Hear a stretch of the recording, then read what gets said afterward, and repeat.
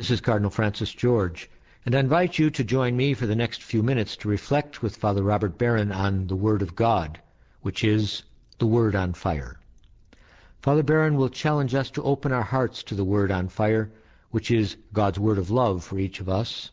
If our hearts are open, the Lord can change and transform us so that we might speak with love about the one who is love. The Archdiocese of Chicago, through the generosity of Sacred Heart Parish in Winnetka, now presents The Word on Fire. Peace be with you. Friends, today we continue our reflection on this great season of Advent. Last week we heard about waiting, about watching. The first move, spiritually, is to admit that we are sinners in need of grace, that we cannot lift ourselves up out of our spiritual problems, that we await a Savior. We heard the prophet Isaiah reminding us that we are like polluted rags, that our guilt carries us away like the wind. These are all means of overcoming our tendency toward denial. So, let's assume that we're now in a position of admitting, yes, my pride has the best of me. My envy is the Lord of my life. My avarice has control over me, and I can't wrestle them to the ground. I need a Savior. Well, now, in the second week of Advent, as we get closer to Christmas, the Church begins to remind us in the readings that, yes, a Savior has come. The one we're looking for is coming. And now it'll begin to name and describe beautifully, lovingly, with a sense of joy, who this Savior is. Listen again to Isaiah, the great Advent figure of the Old Testament. Every valley shall be filled in. Every mountain and hill shall be made low. The rugged country a broad valley. And then the glory of the Lord shall be revealed, for the mouth of the Lord has spoken. Terrific. An image that's been picked up by spiritual writers and spiritual masters and preachers over the centuries. Friends, what's a basic mood of sin? Sin is separation. We are designed, destined for unity with God, just as the Father, Son, and Spirit live in a perfect and eternal community. They're connected. So the world was designed to be connected to God in love. We're designed to be the friends of God, the sons and daughters of God. What does sin feel like? It feels like the rupturing of a relationship. You know what that's like? When you lose a friend, someone to whom you've been very close, and suddenly there's a rupture. There's a misunderstanding, there's a jealousy comes in, whatever it is, and that friendship is broken. Think of husbands and wives whose relationships have been shattered. Children alienated from their parents. Move into that feeling. That's what sin feels like. But the relationship in question is our relationship with Almighty God.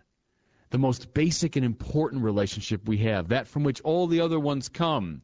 When that relationship is ruptured, it feels like a terrible distanciation, alienation. Listen now again to Isaiah. Every valley shall be filled in, every mountain and hill made low, the rugged country a broad valley. Now why? So that a highway might be built to reconnect us to God. Look at this beautiful imagery. We're separate from God through sin, and then what yawns between us and God are all these obstacles. You know, valleys and hills and blocks. Imagine someone now trying to make his way through this rugged country, how discouraging that becomes. Spiritually, how discouraging when I can't overcome what separates me from God. The good news is God is building a highway to reconnect us to Him.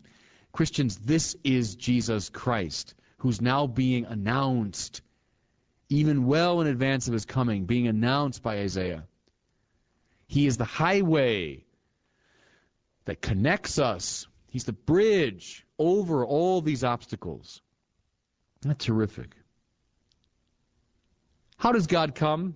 Again, listen to Isaiah. Here comes with power the Lord God. Here comes with power the Lord God. Divine power is celebrated throughout the Bible. You see at the beginning, when God creates the heavens and the earth and all that they contain. God's power. It's His word goes forth and accomplishes what it sets out to do. That same power that made the universe and sustains it is the power that can reconnect us to God. Is the power of sin great? Yes. Is it too great for us? Yes. We saw that last week. To say otherwise is to be in denial. To say otherwise is to think we can save ourselves. So yes, the power of sin is great. But what is the good news of Advent? Listen now, Christians, God's power is greater. You're separated from God. You're alienated. You've lost your friendship. Okay. To admit that is good, healthy. But then to say, as I wait, there is a power greater than the power of sin. And if I surrender myself to it, my whole life can be revolutionized. Here comes with power the Lord God. That's Isaiah's good news here. Of course you can't do it. Good. I can't do it, but God can do it. God's power. I mentioned last week in those 12-step programs, turning your life over to a higher power is elemental. Well, here we see it spiritually. To turn your life over to the higher power of God. Isaiah goes on.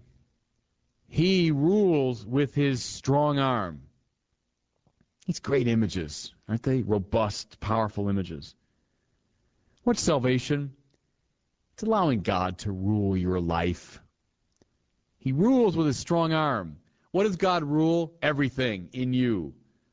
What's sin? Sin is to be unruly. You know what I'm saying? Is I'm not being ruled by God. My mind is doing its own thing. My will is off in its own direction. My powers follow my own ego. What's salvation? To allow the power of God to rule me. My mind is now ruled by God. It's in service of God. My will is surrendered to God's will. It's in service of that will. My powers are instruments of God's purposes. You know when St. Paul says, it is no longer I who live, but Christ who lives in me. That's what he's talking about. Christ is now ruling me with His strong arm. This is now the picture of salvation. I'm powerless, but Christ powerfully reigning in me can accomplish anything. Isaiah goes on now, listen. Here is His reward with Him, His recompense before Him. How many of our lives are a constant quest for reward? Whether the reward is money, whether it's power, or whether it's fame, people will think highly of me. That's my reward, my recompense. Much of my life is a quest for it. Isaiah is saying, don't waste your time.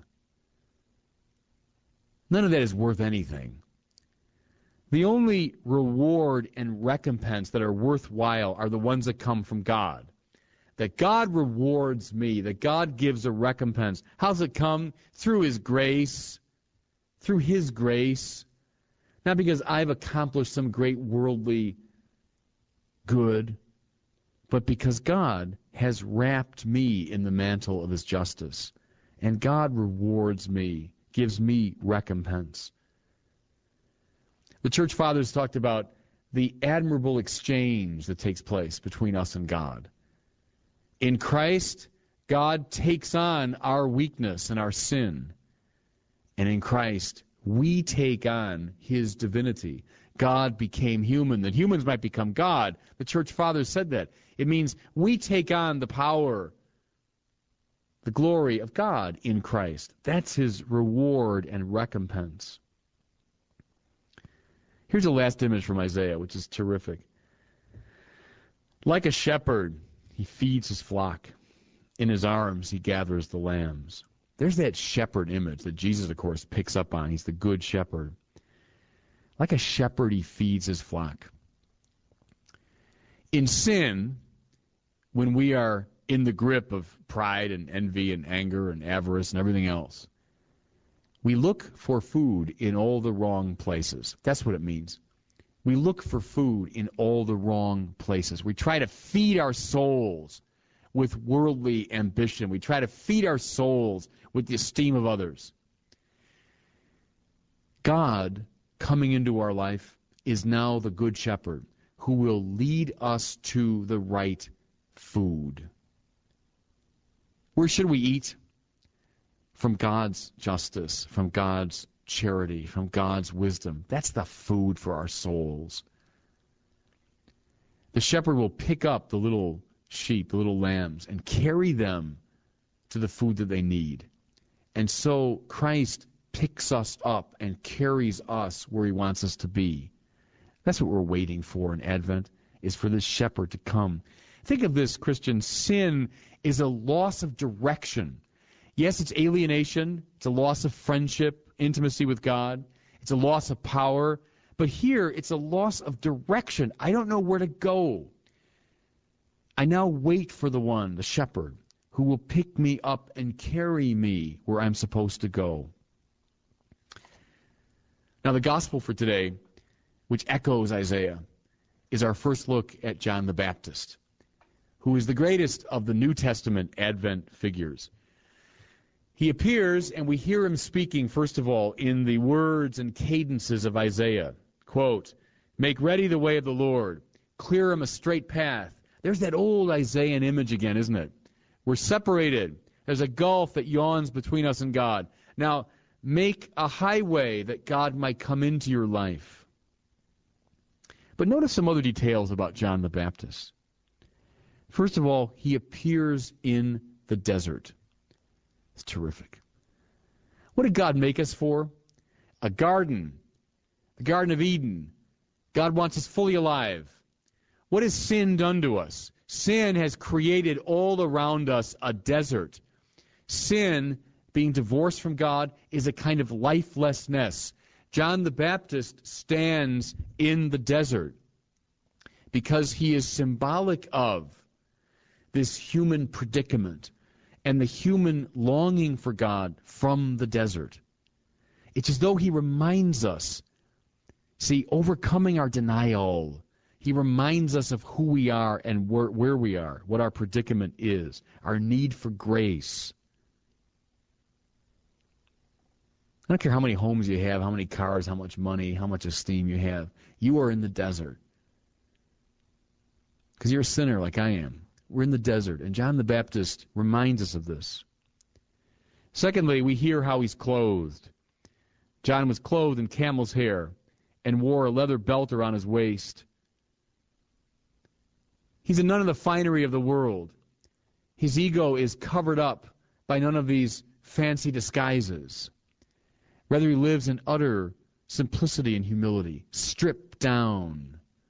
So we as Advent people are stripped down. We realize our neediness. We take away all that covers up our sin. Finally, what's his food? Grasshoppers and wild honey. None of the finery of the world going into his mouth. None of the distractions of the sensual life, but living in this kind of utter simplicity and poverty.